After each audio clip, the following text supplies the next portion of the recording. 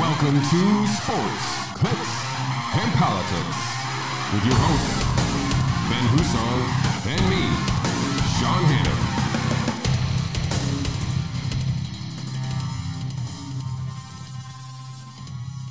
Hannon. Welcome to episode 126 of Sports, Clicks, and Politics. A little gap between 125 and 126, but here we are nonetheless.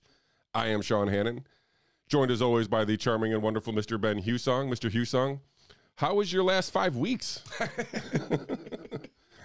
Do you have enough to fill a show with your... I probably do if I sat down and thought about everything that's gone on in the last 5 weeks. No, it's been good. Good. Yeah, how about you? How was the sunny South? I mean, it's South Florida in February. It's hard for me to complain about too much. I won't talk too much because I know that we did not have the same kind of weather that I had down there up here, so I'm not going to try to rub it in anybody's face. Yeah, winter came back hard. I mean, it's still here. Winter. Yeah, we didn't have a bad winter until March. Yeah, and we got another one coming tonight. Yeah, a couple feet. Yeah, what Why the hell? Live here? I don't know. Right?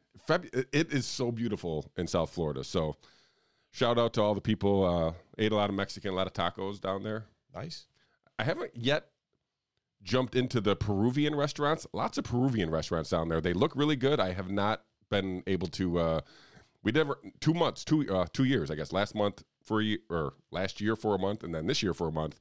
Both times we were told we should try these Peruvian places. We just never made a habit to do it. But I do want to do it. I'm not sure. I'm just a slacker. You coward. But tacos were excellent. Go eat some Peruvian food. Yeah, it was good. I mean, you know, we brought the dog, so we had to go to the vet twice for eat one each for the dogs. Both of them. Yeah, that was fun. I mean, not expected on a vacation. Yes. I mean, you bring the dogs for a month. I mean, there's always a chance. Sure. Both dogs, 2 separate eye issues, both unrelated, but they're a week apart. But they're good. Yeah, they're good. They're both healthy. They're good. We had to wrap the male, the Barker, with the cone, so that was fun. He must have loved that. No, he did not. Not a fan. No. It's all bloody now on the inside of it, so he cut open his eye and then wouldn't leave it alone, so he kept scratching it. I get it. Welcome to Florida. That's it. But other than that, Florida was great. I mean, I know we tried to do a show that was unsuccessful. Let's just call it. Issues. Yeah, I haven't been able to figure that out yet. So my apologies to all the folks playing at home on the home version during the vacation week. Very, very. I have to figure that out. Yes. I don't think it's even a hard fix. I just think I just need to push buttons and see what happens. Maybe you're overthinking it. And there's a simple solution. Probably am. So, well, on that note, before we get into some of the craziness that we have on the slate today, I would like to remind everybody to please leave a. Well, you can't subscribe to the channel today on YouTube because I don't know if you guys know we are not on YouTube today. So if you're looking for us there, you're not finding us. You're not hearing me either because you're not there. We're not there. So my bad. We're on Rumble. Episode 52, way back, I guess. 70 plus weeks ago, was taken down for medical misinformation by YouTube, and therefore we have a new strike on our channel, and we're unable to go live for you folks today. So hopefully you've all been able to migrate over here onto Rumble. YouTube sucks. It's so stupid. So it was the Fauci email episode. So I'm sure. How dare we report on that craziness? But. So anyway, leave us a like on Rumble, share the video, share the channel. You can share the channel on YouTube still, but you just won't be able to find us today. We're going to have to figure something else. I don't know. We have to figure out some other streaming method. We'll keep going with YouTube as long as they let us, but I have to figure out this Twitter thing. We should start streaming on Twitter. I looked at it briefly today, but I didn't want to get into that. I had a bunch of other stuff trying to reset the studio. So you might notice we have a little bit of different graphics because I'm going to call this Season 4, Ben. I like it. You just randomly start seasons. As soon as I get the ambition to make new graphics, we get a new season. All right. So Season 4. Good. Episode 126. Nice. We're on a roll. I don't know. You want to get into some sports? Sure. We have some local sports to cover. Yeah, I know. We got some more follow-up news to go along with it today, too, because, the story just won't die here locally anyway, but Coach Jim Boeheim is no longer the coach.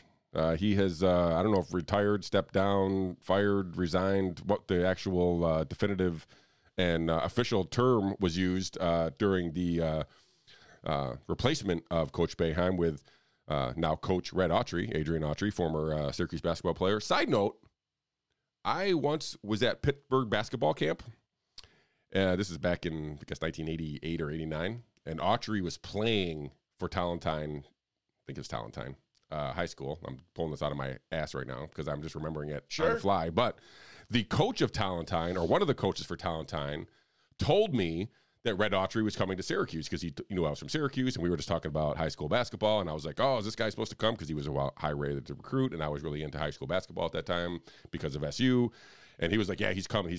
So I was like, oh, okay. Well, then when he came and he signed, I was like, I already knew this. I had inside information. And now he is the coach. So, yeah. It's a good anecdote. That's 25 plus years ago, about 30 years ago, I guess. 40. I don't even know. Like 35. Yeah. It's easy for me to do that math because I was born in 84 and I am therefore now 38. Yeah, because I was a junior. I was between my junior and senior in high school, so it's been 88, 89-ish. I was almost ready to start kindergarten. You're a man. But anyway, Coach Boeheim is out. New era at SU basketball, 47 years. I have long been, and I don't know if I have your, I don't know if I've ever gotten your take on Coach Boeheim, but I have long been he's done enough he gets to leave when he wants to leave kind of guy. I know that's not a popular opinion the last 9 years since he's been losing, but I feel like the first 30 whatever years were good enough where he's like, okay, he just gets to pick his exit. He gets to do it how he wants to. I knew it was. So let's back up a little bit. We know that his kids played there. I had assumed that, okay, when he realized his kids were going to be good enough to play Division I and that they might come to Syracuse, that he was going to like, all right, I'm going to stick around for this. And I don't blame him for that. I mean, it was kind of cool to coach your kid and whatever, but he should have kind of walked out with those kids and just been last year. I could see how he didn't want us all to think that he was just coaching because of his kids and was like, oh, I'm going to stick around, after that and whatever. But like, he should have just went out with the kids, and there would have been none of this craziness that happened the last few months here within the program about whether or not he was coming and going. But I don't know. What are your initial or just your general Coach Boeheim thoughts? And then follow that up about what do you think how it transpired at the end there? All right. So I think Jim Boeheim earned more leeway than your average coach about going out on your terms. However, I do think that by this point he had abused that leeway to the point that it was like, look, enough's enough. It's still a Division I program. They still have a future after you. You've been here for 40 plus years and you did a great job for the program. And for that, I think letting you hang on for a decade of mediocrity, allowing you to recruit your sons who, look, his sons weren't bad. All right, Buddy Boeheim, very good shooter. I mean, he's in the NBA. Yeah. Barely. But how many teams is he a 4-year starter for as a D1 school? Oh, very few. Not too many are going to take him and be like, okay, so if you want to have a program that is a top rank, he ain't starting for Duke for 4 years. It's not happening. I don't think there's too many teams that we like to think Syracuse is, and maybe they're not that anymore. Maybe we should accept that. I don't know. But if you still want to view Syracuse University as a premier men's basketball program, Buddy Boeheim, short of that last name, is not a 4-year starter at your university. Yeah, maybe you would agree with this. If he was a third or fourth option on one of those teams in the 90s, he would have been great, right? Awesome. Like he would have been a perfect complement to those superstar players. But yeah, go ahead. But instead, he's your everyday starter, and it was just wow. Your go-to guy almost. Right, and that means you have a cap on your program. So again, I got no problem with Buddy Boeheim coming here, but the idea that he took a roster spot from somebody else that arguably should have been a more talented player starting as the 3 guard, that small forward, whatever you want to say, that didn't sit well with me. But okay, coach, you earned it. You've done everything this program's asked. You've done a great job. I got it. And then Jimmy Boeheim came on. And it was like, all right, fine. To have your year, whatever. You earned it. And then to come back. And now I'm gonna transition this into the second part of your question. I have heard 2 competing theories on what went down. Okay. All right. So the first one was Boeheim at the beginning of the year was pretty sure this was going to be his last year. Okay. Told the school, yeah, this is it. I'm done. And if you'll recall, in the fall, God, I'm good. They were very optimistic about where this team was heading. Like he was talking deep into the NCAA tournament. I believe the words Elite 8 were used. Like he was very convinced this was a good team.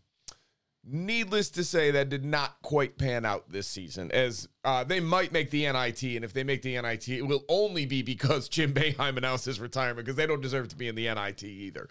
Like, they should be done. And so at that point, Boeheim, despite having said I'll be done, didn't want to go out like that at the end. He wanted one more season so that he could actually go out with a tournament bid, but he never wanted the farewell tour. He didn't want the Mike Krzyzewski farewell thing. And so then he came back to the school and was like, hey, give me one more. And they basically were like, no. You said it. We got Autry all ready to go. Autry's getting ready to go look somewhere else. If you stay one more, we don't want to lose him. He's our next guy. So that's theory number one. Okay. All right. Theory number two is Boeheim was also ready to go this year, but Boeheim's pick for his successor was not Red Autry. It was Jerry McNamara. And he wanted Jerry McNamara to take over, but the school wanted Autry to take over. And so they were butting heads, and that's why Jim Boeheim's been a little bit abrasive on this mini farewell tour, is because they're not leaving on the best of terms, as Jim Boeheim wanted to be able to name his own successor. The university disagreed, and that's what it is. How much truth is there to either one of these? I don't know. But it's a small town. You talk to people who know people, and there's probably at least some nugget of truth to the competing theories. Doesn't mean either one's absolutely true or false, but it's what I've heard. So I get out of the car at the Honda Classic in Florida, and we drove. So we had our New York plates there. Literally 5 seconds after I got out of the car. You from Syracuse? Yeah. Oh, yeah, we're from Rochester. Do you think Boeheim should be gone? And I'm like, I give him basically the same story that I just kind of started the story with. I'm like, I've long been Boeheim gets to leave when he wants to leave. Right. I do think it's time. Like, I'm not going to tell him he should go, but if he asked me, I'd be like, I think you should go. Like, I just think it's time. But apparently this dude was from Rochester and played basketball in high school with Boeheim, and he was like, he's always been a curmudgeon. And like, this is not new, whatever. But anyway, it's interesting that that was still going. I mean, the talk was still lively there, even all the way down in Florida from some transplanted New Yorkers. But nothing wrong with it. Yeah, no. But then we had this little, I mean, anything more on the actual, like, we'll see how Red turns out as a coach. Like, sure. I'm not sure about his recruiting acumen. And, you know, I know Hopkins was a great recruiter, and that he kind of got credit for being the recruiter. So, who knows? You know, I'm not in those parents' rooms and the kids' rooms and what's being transpired and told and promised with those kids. But I'm not on the inside, obviously. Yeah. Here's what it looks like from the outside. Boeheim's checked out. He's not hungry like he once was. He's been doing this for so long that he's not hitting it like he used to. He's not coaching like he used to. He's sort of he's coasting a little bit. And that's fine. Like you said, you earned it. You put in the time, you put in the work. But at some point, I'm glad that he's walking away, because I don't see, without putting in the work, because Division I basketball is hard and the new rules only make it harder. You're not getting by on a legacy. Being in the ACC makes it harder, not easier. Yeah, and recruiting got harder because now you only get kids for maybe 1 year, right? Maybe not even a full year, right? So you're almost never getting them for 4 years unless they have your last name.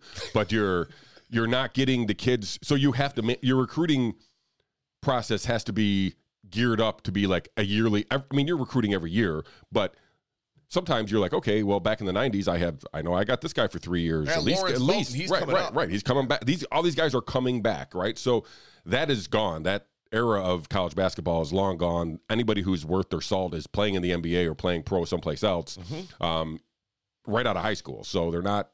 They're the college. I think the college basketball product is terrible, to be honest with you right now. It is bad right now. I just think there's a talent gap, and a lot of the talent just went pro because they could, and that kind of, So I got to drop this point, because I was watching the SU game against Wake Forest, and I'm watching, and at the end of the game, all right, you're in the ACC tournament. Now, here's the reality. They had no chance at winning the ACC tournament no matter what. But, like, all right, look, go win a game. And I was watching Wake Forest up by 12 or 14 just continue to jack threes. And I'm going, where's the coaching? Like, you don't need that. You have such a comfortable lead that you should be working the shot. If you get one wide open, fine. But you just took 6 possessions in a row where you took a three-pointer. Like, and you missed all 6. You let them come back because you didn't need to do that. You should have traded 2s for 3s and 2s the entire way. Pass the ball around. You know you could beat the zone down low, and you could have had a comfortable lead all the way through, but you screwed it up. SU comes back. Wake Forest ties it up. 20 seconds to go. Call timeout. No shot clock. This is what I mean about where is the coaching at right now? How does it that your senior leader, captain, whomever, and Joe Girard had somehow, whether it was the design play or whether it fell apart and he just decided he was going to do it, how in the world does that guy shoot a 19-foot contested fadeaway with 7 seconds to go. The idiocy of that decision was mind-blowing. You shoot that shot with 2 seconds to go, okay. Yeah. I mean, you in take fairness, a layup with 18 seconds, okay, you got the points. I get it. But you give them a very low percentage shot with a hand in your face, long rebound with 7 seconds to go. They had time to come down, pass, and take a wide open three. Like, how in the world, who has been coaching this kid for his entire life that said, here's the situation. If you don't have an absolutely clean look at the basket, just don't shoot it until there's under 5 seconds, okay? I'll yell out when we're under 5, and then you'll know. Otherwise, don't put that shot up because it can only end badly. Yeah. If we just don't shoot and we go to overtime, that's okay. Yeah. But we can't not score and then give them a chance to come down with time running out. Yeah, and that's where I do think that coaches matter way more. I'd say way more. They matter differently in college, like because you have to manage emotions. They're a bunch of kids, and you know that guy's probably playing in his last game, Gerard, that is, and he was like, I'm gonna shoot the shot, whatever. But to your point, somebody has to get in his ear and be like, hey, you're option one, but like everybody else knows you're option one too, probably. Hey, if this turns out bad, here's option two, and that should have been drilled into his head. You know, whether or not, you know, I can't imagine Boeheim was just like, all right, go win it, Joe. You know, like whatever. Right. I hope not. But bad. And then when you're not winning, everything gets magnified. So anything that's, any kind of coaching glitch or program or kid doesn't come here, like everything gets magnified because of whatever. And then speaking of magnification of the whole situation, we get local radio talk show host Brent Axe, who I'm not even really a fan of, find myself waking up this morning defending this guy because he's fired because he was critical of Boeheim and the program for the last 6 months, right? So, like, turns out that the president of Galaxy Media Partners, which is a local conglomerate of radio channels here, owns ESPN Radio, is friends with Jim Boeheim and, quote-unquote, in the article, bleeds orange and felt that Brent Axe's coverage was too negative and therefore fired him. It's hilarious. It's ridiculous. Not for nothing. The quote I saw in the article was, I wish he would have covered the orange with the same affection that he used to cover the Bills. I saw that. Okay, so here's the thing. Over the last 5 years, the Bills have been good. The Bills have been a playoff team. They've been running deep. Yes, their seasons have ended in a disappointing fashion, but overall, you've liked the things they did in the offseason. I didn't love that they didn't fire their OC, but okay, fine. The talent is there. The coaching is there. You're getting close to the Super Bowl, and now you're starting to hit that crest. There was nothing to complain about from 20 years of awful football into consistent division-winning playoff team. And then now it's, all right, well, look, now you got to take the next step or else you're going to lose everybody. So you're running out of goodwill right about now. How critical do you want the guy to be of the Buffalo Bills? I mean, truly, how critical could you be of that team in the last 5 years? Well, it sounds like he doesn't even want to be critical at all. That's my whole point. It's like the flip side. What has there been to be positive about for Syracuse Orange basketball in the last 5 or 6 years? Because I could say that if I was listening to somebody who was just, fluffing up Boeheim and the program all the time, I'd be like, you're not a serious person, right? Like so to, I think both of our points, like he had the right to be critical of the program. The program had holes, right? So like it had warts, like pointing out the warts doesn't make you, some kind of pariah where you lose your job. Now, it turns out that Jim Boeheim might have a job coming up at Galaxy Media Partners doing some radio broadcasting. I'm guessing the coach probably didn't want to pass Mr. Brent Axe in the hallways of that studio and probably mentioned that to his good buddy Ed Levine, whatever his name is. And here we have it. I mean, this is seemingly, this is just, sour grapes. And for me to not think that Boeheim had at least a mention in this discussion would be foolish for me. So, like, I'm sure that Levine and Boeheim talked about Brent Axe more than once. And I don't know. I find it a little bit suspicious. It's not even suspicious. It's blatant. So it's clearly a lie if he says that Boeheim or the addition of Boeheim to the broadcast schedule was unrelated to the firing of Brent Axe. That's a lie. So who knows? Like I said, I won't be like banging down the doors to find out where Brent Axe is broadcasting next, but I feel like it's Bush League that he got fired because, the president of their channel is an Orange fan and was, upset that he was critical of the program is mind-boggling, stupid. Yeah, I got to tell you, I'm not familiar with Brent Axe either. I think I've read one or two of his columns, and I always found him to be like, no. Yeah, he's all right. Whatever. He's Fine. a local guy, right? He's a good local guy, knows the team well, is right. obviously He's been doing it for 20 years. Right. And so the idea that you just fired him over that, and again, my counter argument would be, what has there been in the last particularly 2 seasons that you'd like him to be flattering about? This season was a monumental disappointment. They had such high expectations, and this team never developed. They never evolved. They never got anywhere. They hit mediocrity and were like, okay. Yeah. I don't know. They tried to have some kumbaya when they introduced Autry as the new coach, and they invited Boeheim there, and, everybody seemed to be on, everybody had seemed to, I don't know, at least smooth over any kind of problems that we're having amongst each other, at least for an hour or whatever. And then this thing came out, which is just stupid. This came out, I think they announced his firing yesterday, and today here we are today. So who knows? Like I said, I'll look forward to the program. Like I don't watch as much college basketball anymore because I watch so much NBA. And again, I feel like the difference in talent is so, striking. It's so bad in the college. But anyway, so hopefully this all works out for SU. I'll root for Coach Autry to be good. He's been with the program, again, since the 90s. Apparently he left the program, became a UPS driver and for a while, and then here he is coaching the SU game. So I'm not sure. Like I said, there's going to be a faction of the SU crowd, the fan base here, that will never be or won't be completely satisfied with the passing of the torch within the program, kind of like within the coaching ranks of Boeheim. They kind of wanted a fresh start, a clean start. I saw Patino's name thrown out there a bunch of times. I've always thought I don't know if the guy's still there anymore, but who's the used to be the coach of Villanova? Is he still there? Jay Wright? Oh, I think so. He would have been he's always been my, if I could get a guy, that would be the guy. That's your guy? So, anyway, not going to happen in the next season, but hopefully Autry can get some players in here, work that transfer protocol and get some recruits and turn the program around, because, it has really a legendary history. Just the last, decade or so has been mediocre at best. So, yeah. All right, let's switch gears a little bit and go to, let's see here. What do we do this? Let's do this. Here we are, our boy Elon Musk. Have you heard this? Elon Musk is building his own city. What? So just outside of Austin, let's see if they have this article. Elon Musk is reportedly working on constructing the city of Starbase, Texas. So he's going to take over a city, incorporate it as Starbase, and outfit it with homes and places to live for his SpaceX and Boring companies. It's amazing.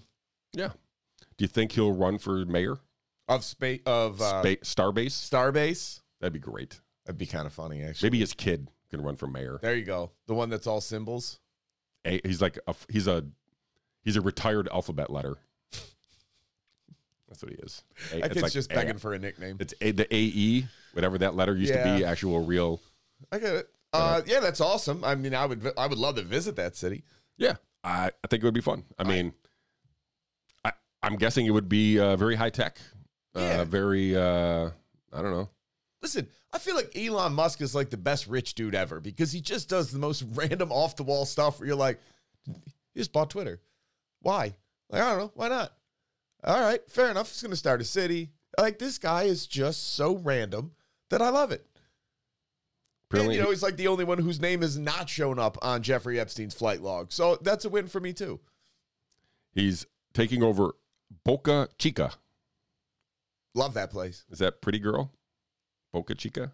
Chica is definitely girl. I just don't know what Boca. Boca is not pretty. Bonita is pretty. Oh, yeah. I don't know what Boca is. It's probably Boca Raton. Probably vulgar. No, it's not vulgar. Anyway, I figured I would bring that to everybody's attention that Elon Musk is deciding to, take on civil engineering. In his world of other hobbies. I got faith that he might just do a good job. I'll be the first one to tell you. Yeah, no, it'll be fun. So, I don't know. I thought that we should bring that to everybody's attention since we cover so much Elon Musk here. But another thing we cover a lot of. Mouth. Pretty mouth. According to the Google Spanish to English translation. Well, Chica's girl. So Boca Spanish to English is saying that it means mouth. Well, not shocking, I guess. Let's switch gears again to another person. Small mouth. Not necessarily girl mouth. Okay, so Chica is... Oh, that's weird. I mean, Chica's definitely girl. As far as I knew. Boy. Yeah, I don't know. I guess I'm not... my 8th grade Spanish is not held up, so here I am. We're Googling Boca Chica. TripAdvisor says Boca Chica means little mouth, but that's not accurate. Yeah, I concur. All right, anyways, let's move on. I'm sorry. Yeah, that's okay. So we have plenty of discussion here about one, Mr. Jeffrey Epstein. It turns out the client list might be on our doorstep, Mr. Husong. Now, this came out while I was in Florida, but we should clearly bring this back to everybody's attention here, and it hasn't happened yet. So the infamous Ghislaine Maxwell Jeffrey Epstein client list will be made public. Are we, I know I've talked about this literally for 2 years straight, and we still have no names other than my list that I keep publishing myself. I'm assuming we are going to get names since they keep telling us this. But what happened in the aftermath was kind of funny. So they tell us we're going to get this list, and, did you see the Jimmy Kimmel? So Jimmy Kimmel makes a joke about Jeffrey Epstein. Yeah. Saying that it's weird that Aaron Rodgers is so concerned about the client list. Kind of a sports story, going back to sports. Packers' David Bakhtiari defends teammate Aaron Rodgers by slamming Jimmy Kimmel as being on Epstein's client list.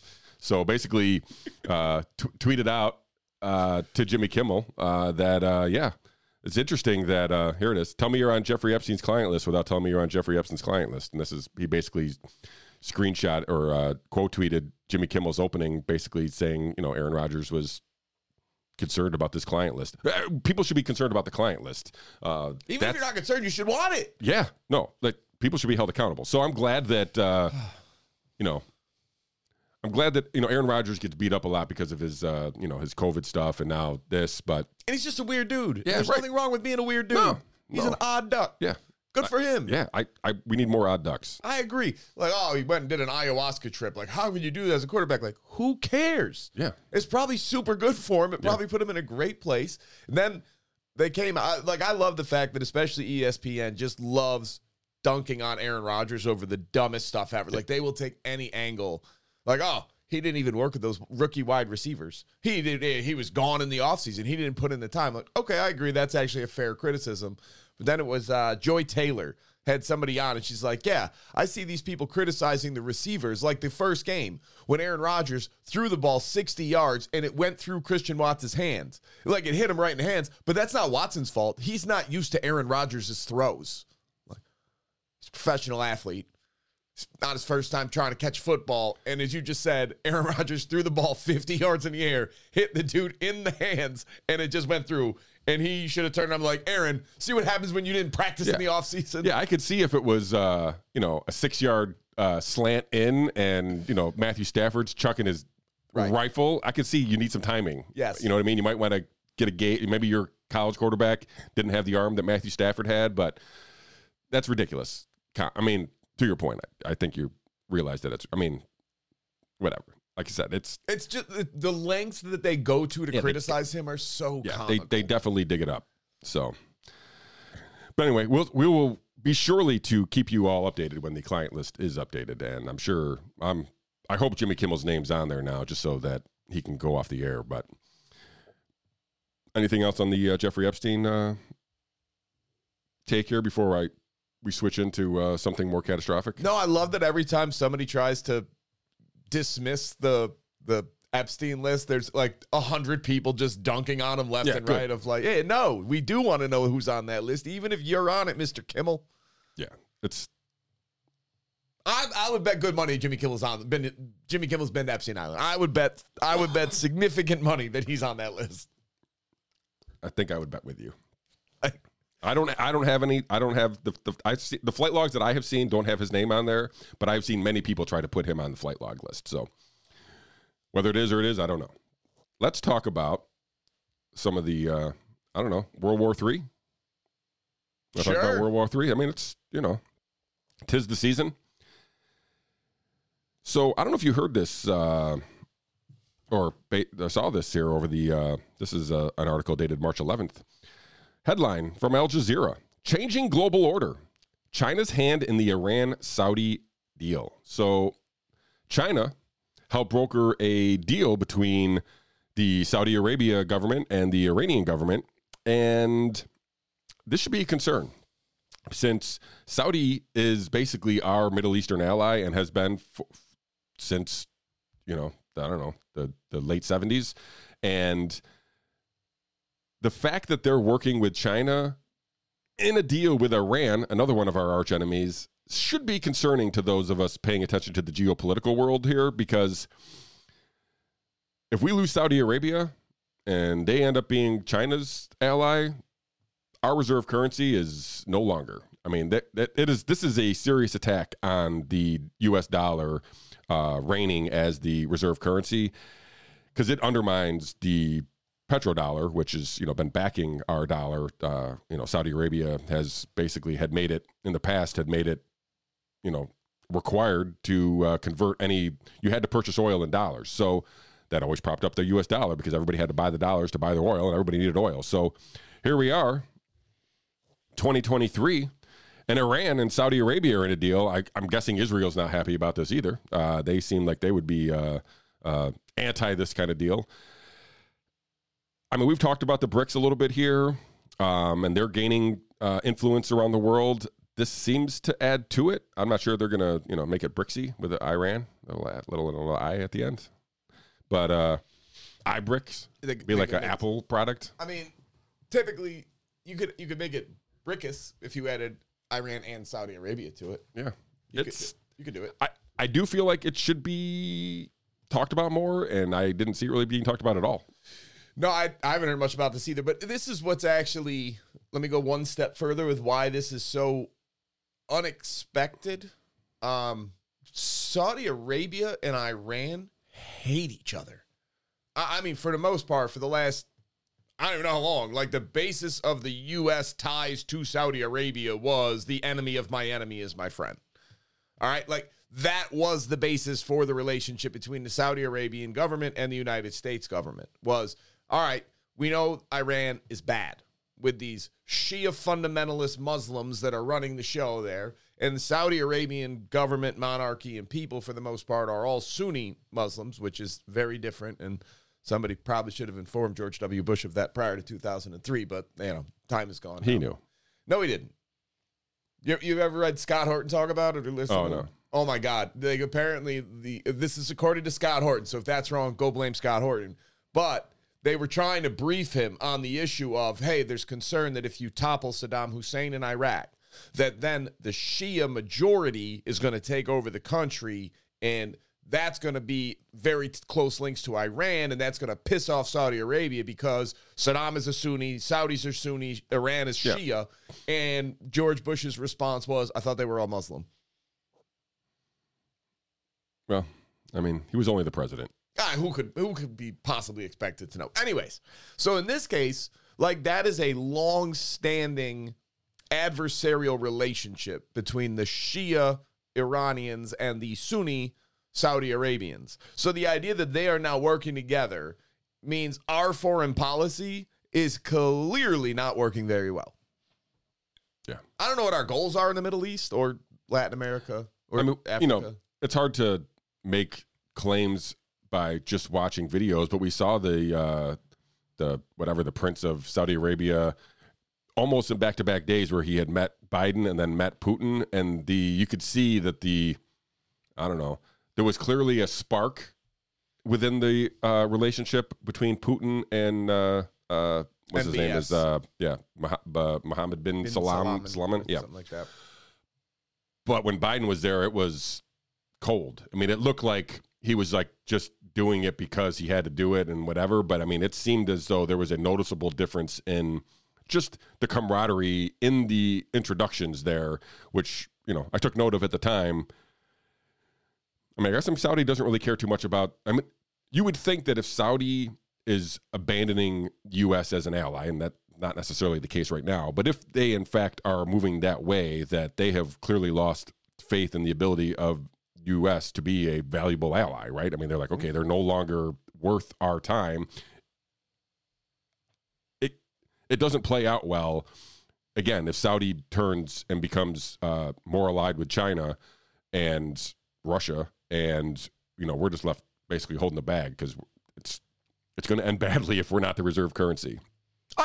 Listen, we're going to not be the reserve currency at some point. That's a win, not an no if. doubt. Like, the longer you can kick that can down the road, the better it is for more Americans, admittedly. But you can't do it forever, because the other countries are just not going to kowtow for the entire time and let us do whatever we want diplomatically, internationally, and monetarily for the world.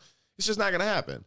So it's always been a very complicated, I don't know the right word, ally. It's been a very complicated relationship between the Saudi Arabians and the Americans. Even back to 9/11 was carried out largely by Saudi Arabian fundamentalists. Like, it was not people from Afghanistan or Iraq.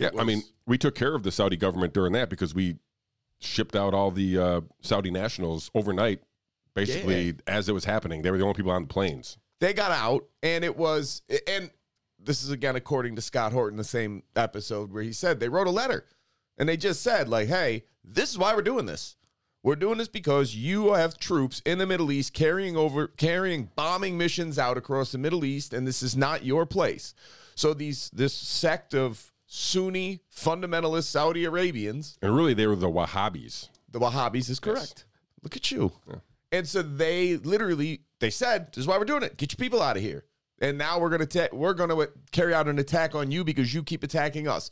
And Dick Cheney, with all of his infinite wisdom and power for good, benevolence, if you will, was like, hey, we can't release the contents of this letter to the public because they could be sending secret messages to their sects all across the country, and that could lead to unfettered acts of terrorism.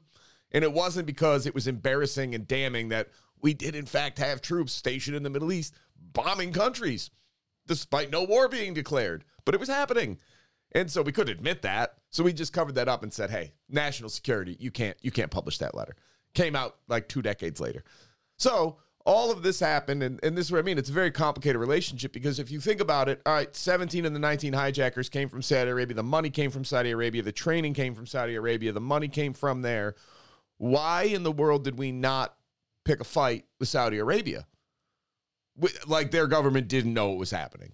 Please. Yeah. No. Like, come on.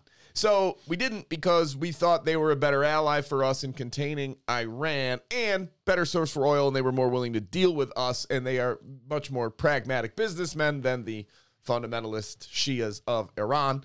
And son of a gun, we just been playing it like both sides against the middle ever since. I think we've switched sides in the fight in the Middle East twice. Like, we don't even know who the hell we're fighting. We've been on both sides a couple times. Yeah, like, we just go back and forth depending on the day. Obama switched from, all right, well, we're going to fight the Shias to fighting the Sunni. Or no, because Osama bin Laden was a Sunni. So we were fighting the Sunnis. And then we're like, whoa, we don't want to do that. We're going to fight the Shias now. And now we're going to go to Syria and we're going to switch again. And it was just a holy crap. And this is, I guess, my roundabout way of saying this. How do you blame them? How do you blame Iran and Saudi Arabia for not taking us seriously, for not viewing us as this benevolent force for good in the world?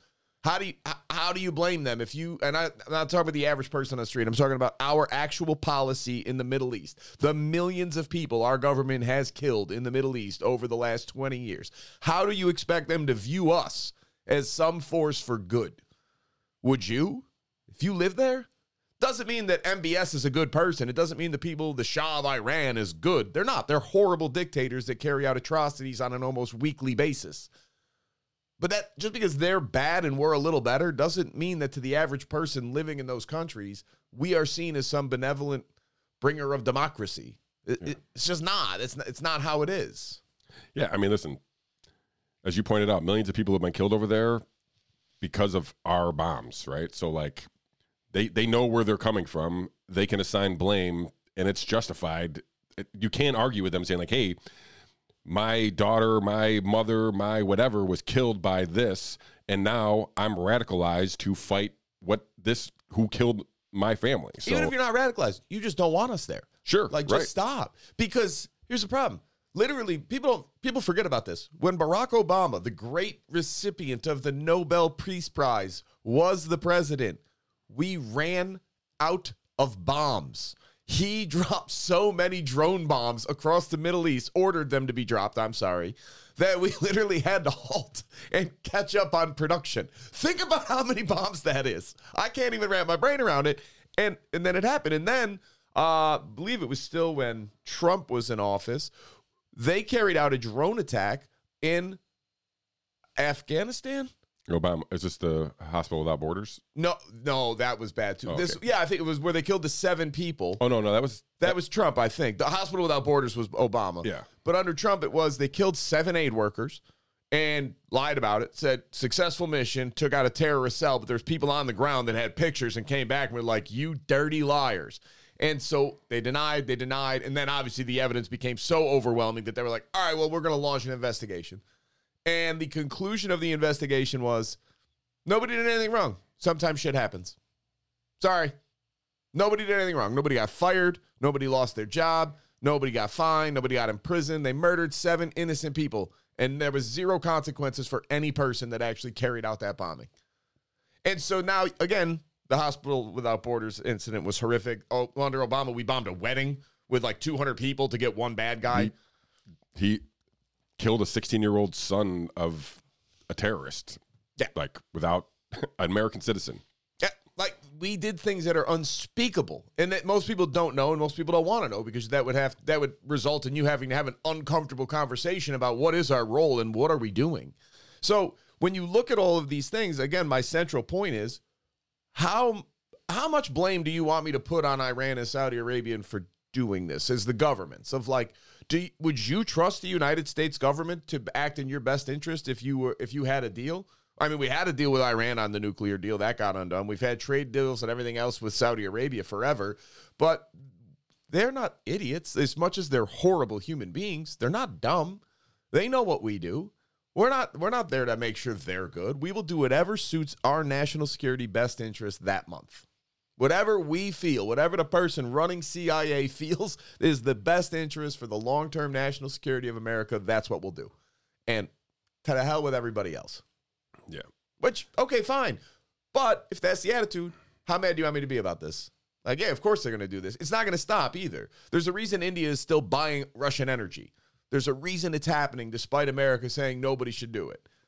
All right? Like, all of this stuff it makes sense if you don't view it from a bald eagle, flag waving, don't tread on me, we're the greatest ever, and we're the bringers of peace and democracy to the world. If you have a little more pragmatic and nuanced view of, yeah, I would imagine if you just said we're just gonna do whatever the Americans want, the people in your country aren't gonna like that very much either. Yeah. Like I said, I feel like we've touched on a couple things that have indicated that the status of the U.S. dollar is in jeopardy, and it seems like it is precariously perched as the reserve currency at the moment here. So what you're basically saying is right now would be a really good time to not do anything crazy about printing more currency or messing with banks or messing with interest rates too significantly. It'd be a really good time to maybe show some monetary conservatism and a little bit of pragmatism, right? Yes. All right. That's not what we're getting. Is that not? No? No. That's not what we're doing? So we've decided to go the exact opposite. Obviously. I mean, I don't know if your concerns were quelled a little bit this morning at 9 a.m. when the president came out and was like, the banks are fine. Well, if Joe Biden says so. He must believe it. Anyway, let's switch gears a tad. This is probably threatening the reserve currency as well. That's why I only say a tad. But Silicon Valley Bank collapsed and seized by the FDIC. This happened on Friday, I believe. This was on the heels of Wednesday when Silvergate Bank closed. And then over the weekend, we had Signature Bank closed. those are three. I don't know if you know this, but those are the three, maybe the only banks that crypto companies use. Were those three banks? They're all closed. So there is this. I don't know what the hashtag is, but there is a crypto is bankless thing out there. But I posted this yesterday. That's the whole point of Bitcoin, is to not be part of a banking structure.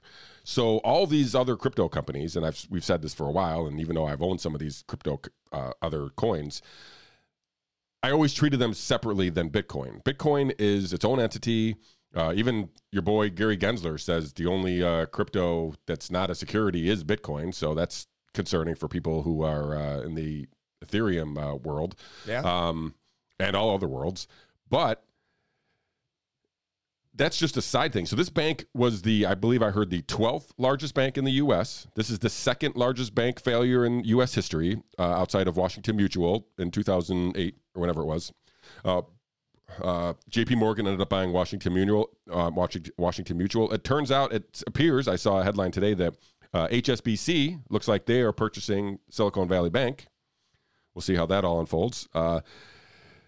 If you listened to Jim Cramer a month ago on February 8th, Mr. Husong, your boy Jim Cramer. I always listen to Jim Cramer. He told you that Silicon Valley Bank was a buy at $320 on February 8th.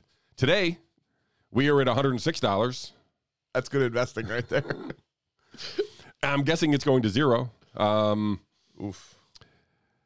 So the Federal Reserve came out yesterday and made sure that there was not going to be contagion, as they like to call it. Sure. The kids like to call it these days, when the people are taking the money out of all these banks. And I should bring up that Silicon Valley Bank, two things. The same day Silvergate closed, Peter Thiel withdrew something like, I don't know, $240 million from Silicon Valley Bank. Some ridiculous number, right? Because he was not getting answers that he was asking, apparently. This is how, this is my hot take my interpretation of the events that I saw, was that he was not getting communication from the people at Silicon Valley Bank, and therefore took out all of his money and told all his friends to take out all their money out of this bank, and that they didn't have enough money to pay depositors or cover depositors, and therefore the FDIC came in, took over the bank. The Federal Reserve yesterday, in a joint statement with the Treasury and the SEC, basically came out and said, we're going to backstop all depositors. So Silicon Valley Bank is a commercial bank. So it's not like me or you could just walk up there and be like, hey, here's my paycheck. Can I open an account? It's not going to happen. Something like the neighborhood of 97% of all accounts in Silicon Valley Bank were greater than $250,000 and therefore uninsured by the FDIC. And so they were all at risk of losing their deposits. So the Federal Reserve came in, and they did this for Signature Bank as well, basically said any depositor who wants their money can get their money out today. So like right now, I'm assuming that these people who had their money trapped in over the weekend were able to withdraw money. Now, some of this was, not the fault of, you can lay some blame on these companies for picking this bank. Apparently was, I've heard some crazy stories about the CEO and how terrible he is. He just bought a bunch of mortgage-backed securities. So recently. Yeah, that was one of the biggest problems. Is it wasn't even recently. The problem, the ones he bought recently aren't the problem. The ones that, it was the head of risk management, I don't know what her name is anymore. So basically, if taking a step back, when you put money into a bank, the money doesn't stay in a bank. All right, for anybody who doesn't know that, it's not like they have a vault. They do have a vault, but it's nowhere near enough to cover. No, they lend out 90% of that money. 90% of it, as soon as you deposit in the bank, they take it and loan it out somewhere else. So the idea being, I'm going to pay you 1% for, you keep letting me access your money, and then I'm going to loan it to a startup in Silicon Valley for 10%. And that's my spread, and that's what I'm going to make, which is fine until I come back and say, hey, give me my money. And they say, okay, here you go. But then if you go take your money and he goes takes his and she takes hers and everybody goes, they go, whoa, we don't have that much money in here. And then people go, you what? Give me my money. Give me my money. Give me my money. And now if nobody took the money, it wouldn't be a problem. But you don't want to be the last one with your money in the bank, because then you're never getting it because it's not there. So there's a personal incentive to not be the last one there. As much as we want to talk about the greater good and the common good and we're all in this together. No, at that moment in time, you're like, no, I need my money. Sorry. Peter Thiel, same thing. Like, look, you can't answer my questions. Something is wrong. I want my money. I'm out. Everybody else, you should do the same thing.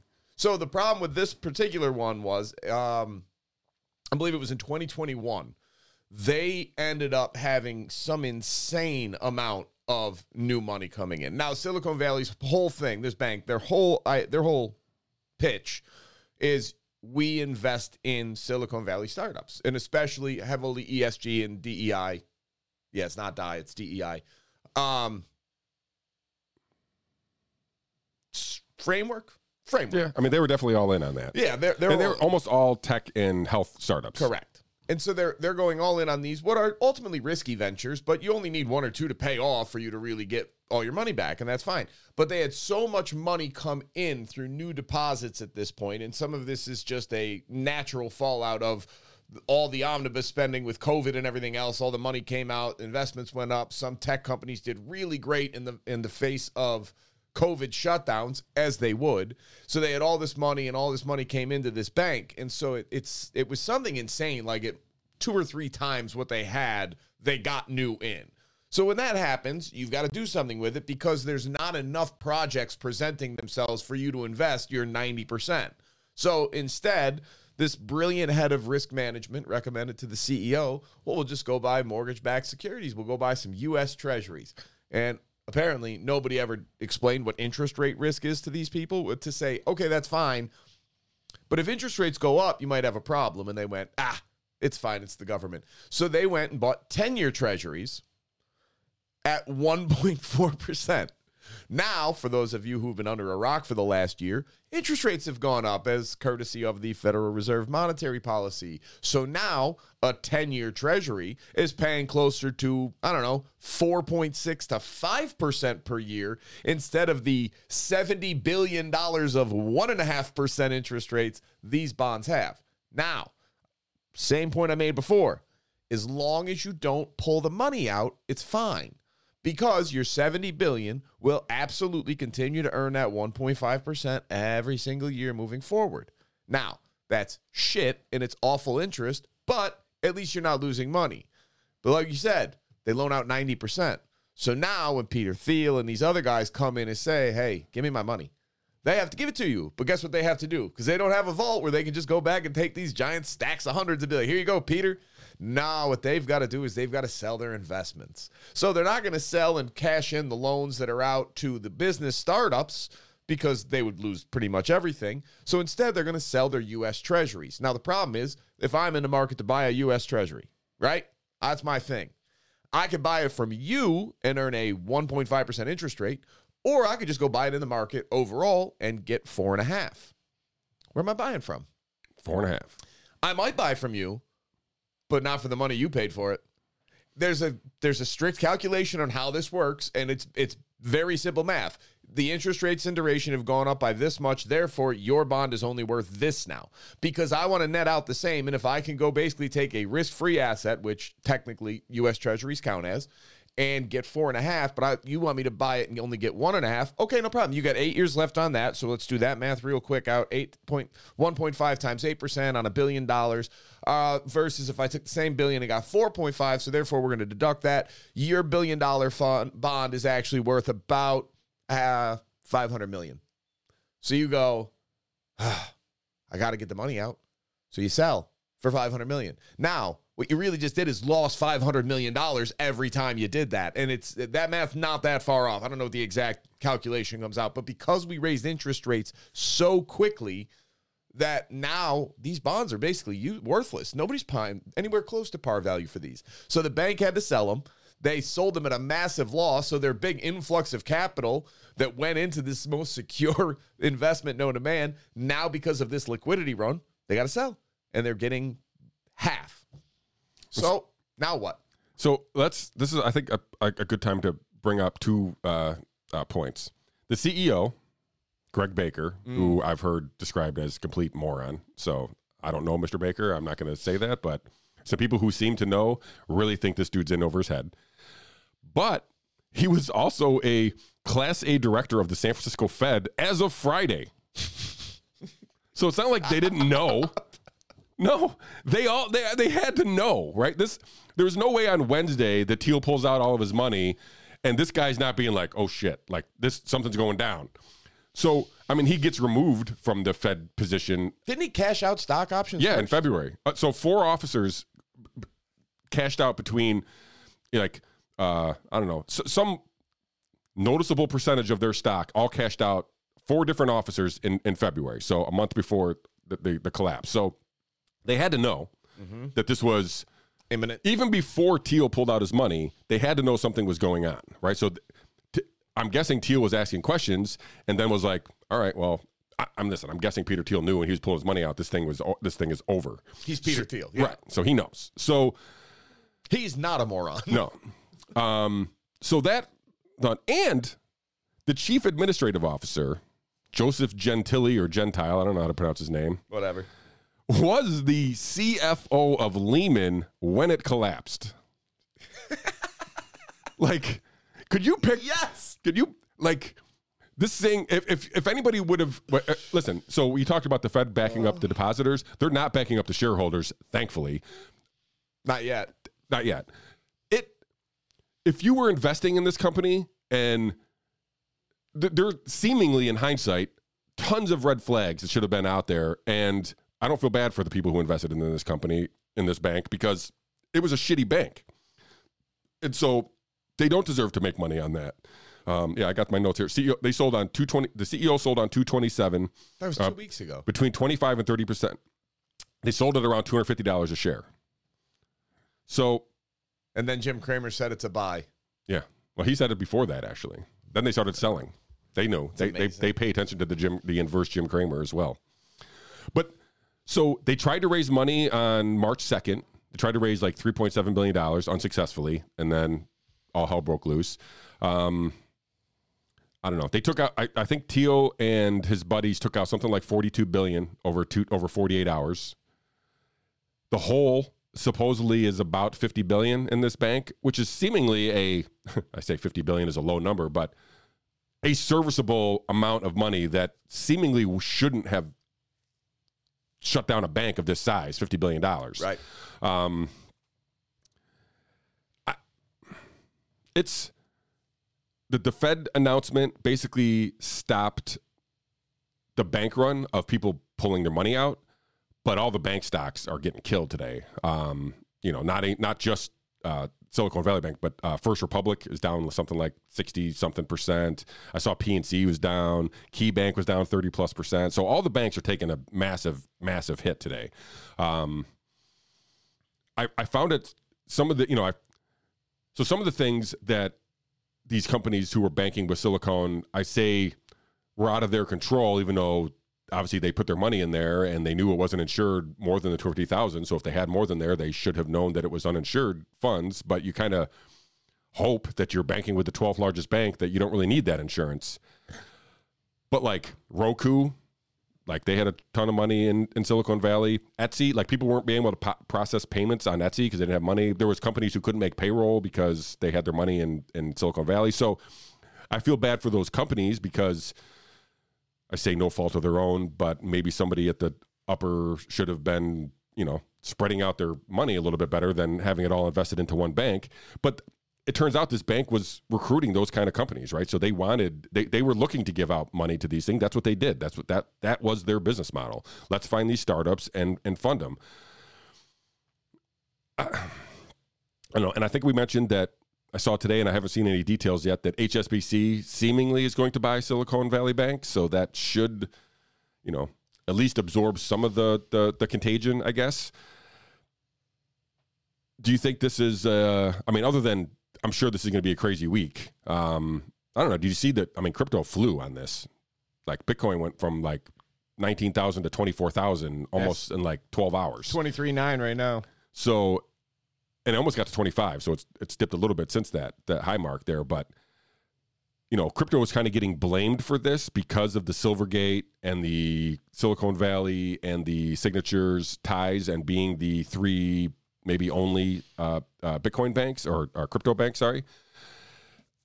It doesn't look like, specifically Bitcoin, and some of these other ones are going up too, that's the case. Bitcoin is, has unaffiliated any of these things. They're not even a nobody knows. Nobody's running Bitcoin. It's just out there as a program. Right. So I don't know.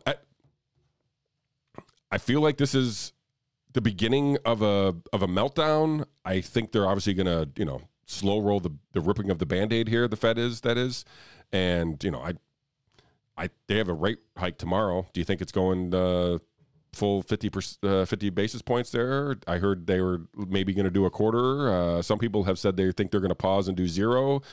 We're going to know tomorrow morning. I think they still do 50.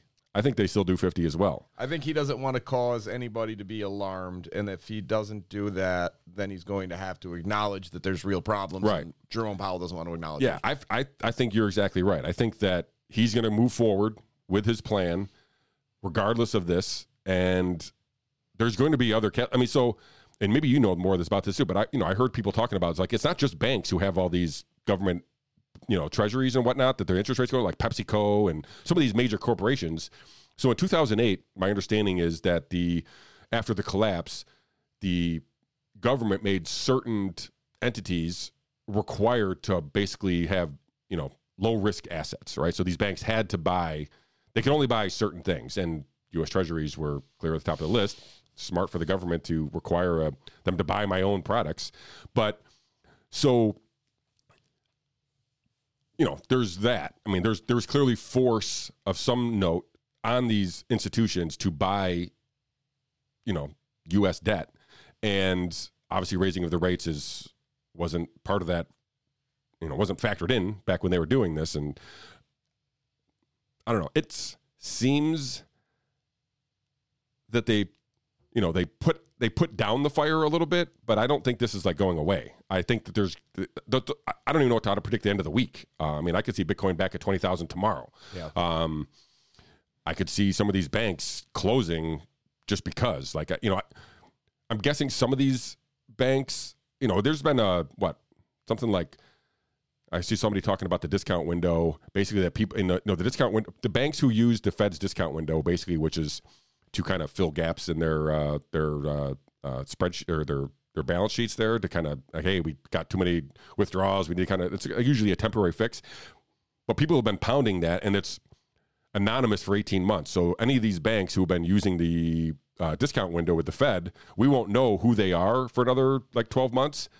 I got to assume that some of these banks that we're talking about today have been using this window to try to fill in holes that they've had in their balance sheets already. And when that information does come out, we're going to know who the banks that were, teetering. And I'm guessing after we get that information, they're going to teeter away because people are going to be like, oh no, this bank is not a bank that I thought it was, and they've been borrowing money, and I'm going to take my money out. So I think we're going to have to wait and see what happens with the interest rate tomorrow. Mm-hmm. We're not going to know some of these banks who were, if it was more than just Silicon Valley, maybe more than Silvergate and more than Signature, who have been using these discount window for the last 6 months. We're going to find out who all those are. So even though it may seem like they have, steadied the ship and things will kind of get back together, we haven't really talked about stable coins yet. Like the Tether is I feel like Tether's going down to zero, which would be terrible for the crypto market in that moment. Like I said, I think Bitcoin would be the only one who might recover from that. There's so many other moving parts that have yet to resolve themselves that I can't see this being, this fire being put out because Joe Biden and the Fed decided they were going to make depositors whole. It may seem like a temporary fix and people can exhale and be like, oh, good, I got my money. But it's not like they fixed any of the problems. They just basically fixed this symptom. They put a Band-Aid on it. Yeah, it's seemingly going to end really, really badly. And this is just almost really just the beginning. Yeah, I think the problem that we've hit as a country, as a culture, is that we no longer punish. Maybe that's not the right word. Economically speaking, we don't let bad decisions get punished anymore. No. And that's not capitalism. Capitalism means if you do good, you get rich. If you do bad, you go broke. That's it. Period. End of sentence. Very simple system. Now, it doesn't mean we have to be heartless and throw people out on the streets or anything. There's ways. I read something on there that says if they don't do this, people will starve. Yeah. Andrew Yang was all about this for the last all weekend. Was basically being like, you guys don't know what's going to happen. Listen, Andrew Yang, anybody else? When is the last time anybody in America died of starvation? Well, no, seriously. It's literally been about 100 years since anybody in America has died of starvation outside of a mental illness or a drug problem. Like where it wasn't that it wasn't There's available. some shitty parents out there, but go ahead. Yeah, there's shitty parents, but even then, you get malnutrition. But the idea of dying of starvation, it like does not happen. It's not something that is frequent in society. No, not in this country, because we have too much infrastructure. We have food banks. We have churches. We have just other people that will help. Like that, it is the idea that somebody's going to literally starve to death if they just followed the rules that they set and said, all right, you get 250 grand. That's all that's insured. After that, banks got to go bankrupt. If maybe JP Morgan buys it, maybe somebody else buys it, and then you can see what you're on the hook for. But we're not going to step in and have more. And I get what they said, that they're going to have the banks cover all the costs and it's going to be more insurance. It's just another bubble. It's all this government knows how to do. It's all the Fed knows how to do. Is the idea that a corporation is going to eat a cost and not pass it on to consumers is asinine. The corporation doesn't exist. The corporation exists only as far as a legal entity and a name. Other than that, it's not like the corporation's going to change. It's going to pass those costs along to the individual consumer. Maybe you saw this too. So at this new, what do they call it? The something bank fund program, the term bank fund program. This is the new program that the Fed released. When these banks use this program, they can use assets as collateral, including shitty products like mortgage-backed securities and whatever at par. So they can borrow against the full value of these, regardless of where they are, wherever they are currently. They can use those as collateral. It's basically a creative quantitative easing, right? So like they literally can do that forever. If the Federal Reserve is going to take on all these shitty assets from all these banks as collateral, they're literally just monetizing the debt again. It's just a Federal Reserve trick, really, to keep this thing propped up. So it's going to end badly. It's, I'm not, this whole program is information, not financial advice, but like I would be on alert with how much money I had in any bank. If I had substantial amounts of money, I'd be like, okay, I need to kind of figure out what I'm doing here. So yeah, I agree with that. I don't think anybody thinks it's over because, the president and the Fed came out with their little program here, but it's really just delaying the inevitable, I think, at this point. So another thing, a huge U.S. financial collapse would again put the U.S. dollar in complete jeopardy of losing its reserve status. So, and all these financial crashes, we always end up fixing it with a war. So we got the World War III prospect, just piggybacking right on top of a financial collapse. Pretty much that's the only way we ever get out of these financial collapses, start a war. I believe you were the one who told me that every country that has ever threatened to go off of the petrodollar, we have invaded. There's a lot of that. You can pick out some leaders, and they all. Anytime you threaten the U.S., I mean, listen, I think this Saudi Arabia-China deal is kind of like a poke in the eye of the U.S. government too. Like they must realize that the rest. I mean, they probably realized this long before we're talking about it now. They've probably known it for years that people are trying to get out of this system. The countries I'm talking about are trying to get out of this U.S. dominated financial system, and they're just going to chip away at it. And eventually they will succeed, and the U.S. dollar will no longer be the reserve currency. We will go through. Listen, so I don't think that, if we compare just eras, so the stock market crash of 29, right? Like we're in a completely different world. Our civilization's different. Our cities are different. Our culture's different. We're in a completely different place. You would think we'd be able to pick up the pieces quicker than we would in 1929 when we had the collapse. It might look different, but there's so much wealth through resources and infrastructure, whatever that you kind of laid out, already in place here that I don't, even though I think there will be hurt and pain, I'm not sure that it would be like a 10-year depression where we're kind of like just down and out. And, I think that combined with a war could put us in a real bad spot. And, nobody wants to see that.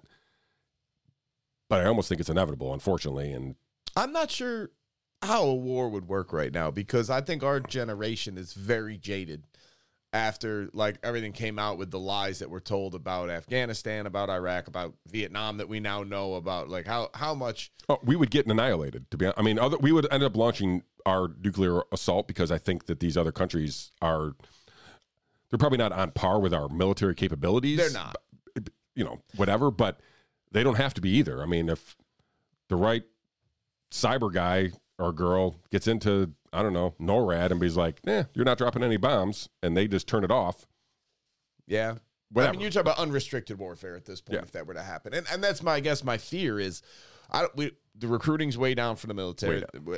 We're nowhere near at full force, and we're not going to be realistically. So you could do a draft, but listen, I got young kids. I can promise you if my son's 18 and you do a draft, he's not fighting. I'm out. I'll see you. I got no qualms about that whatsoever. Call me whatever name you want. Yeah. You lied me into one war. You're not lying my kids into one. Sorry. Yeah. No. And there's no reason for me to trust you. No. Zero. None whatsoever. You could come in with like the most incontrovertible proof of video, and I would still be like, nah. Remember when you guys said you had video of the Nord Stream pipeline being blown up by Russians, you dirty liars? Did you see the news thing in the New York Times? I'm sorry to jump on this, but World War III is on the horizon, so what the hell? Let's just cover it now. And the New York Times released something that said, well, actually, we think it was just a Ukrainian pro-democracy front. Yeah. And here's the yacht that they stole to do it. And you're like, it's like 600 pounds of explosives. It wouldn't have fit on this boat. And they're like, oh. I've seen a couple more of the Seymour Hersh interviews. He's kind of made the rounds for some of the He's so funny. Yeah, so it's... Anybody who doesn't think it was the U.S. is literally just head in the sand at this point. So, I don't know. We covered a whole hell of a lot. I mean, it's hard to downshift from World War III a little bit, but here we are. We should go into more on this Nord Stream thing next week, though, because it is... Well, I mean, listen, I didn't have enough time to cover all the things that we had missed because, like, I didn't... That and the January 6th footage that came out, like, we could have talked about that. Yeah, so we can do that. We can kind of circle back on some of this stuff as we kind of fill in the blanks. And just so we're clear, because we're not going to talk about this anymore today, I'm not telling you it was definitively America that did this. I'm not telling you that Seymour Hersh's article is entirely accurate. I don't know. But, man, you got to do some mental gymnastics to get anywhere. If you're going to follow Occam's razor, like, Yeah. Yeah. And then, like I said, U.S. says they think it was Ukraine, and Ukraine's like, we didn't do anything. It wasn't us. What are you talking about? Yeah. So. How about you? Ukraine's got to be able to, like, how? How do you think we did this and didn't tell you? Like, we're in this because Boris Johnson came over and was like, do not sue for peace. And Zelensky's like, cool, man. Yeah. No problem. Yeah, we can jump into that next week, too. So, all right. Anything else you would like to cherry on top this episode with? It's just good to be back. Yeah, that is good to be back, other than the fucking snow. Yeah. But I could deal with that. At least we're inside. All right, folks. On that note, hopefully you guys will all share and like the video, share it with your friends, share it with your family, get the show out there, promote the show, help us out. Hopefully you guys, you can give me some feedback on the new graphics. I probably should change that font and that bottom scroll there, but maybe next week. So on that note, wait, did you want to leave the folks with anything enlightening and good news before we leave or no? I got nothing. It's a bad time of day. So we'll see you all again next Monday, 12 p.m. for episode 127 of Sports, Clicks, and Politics.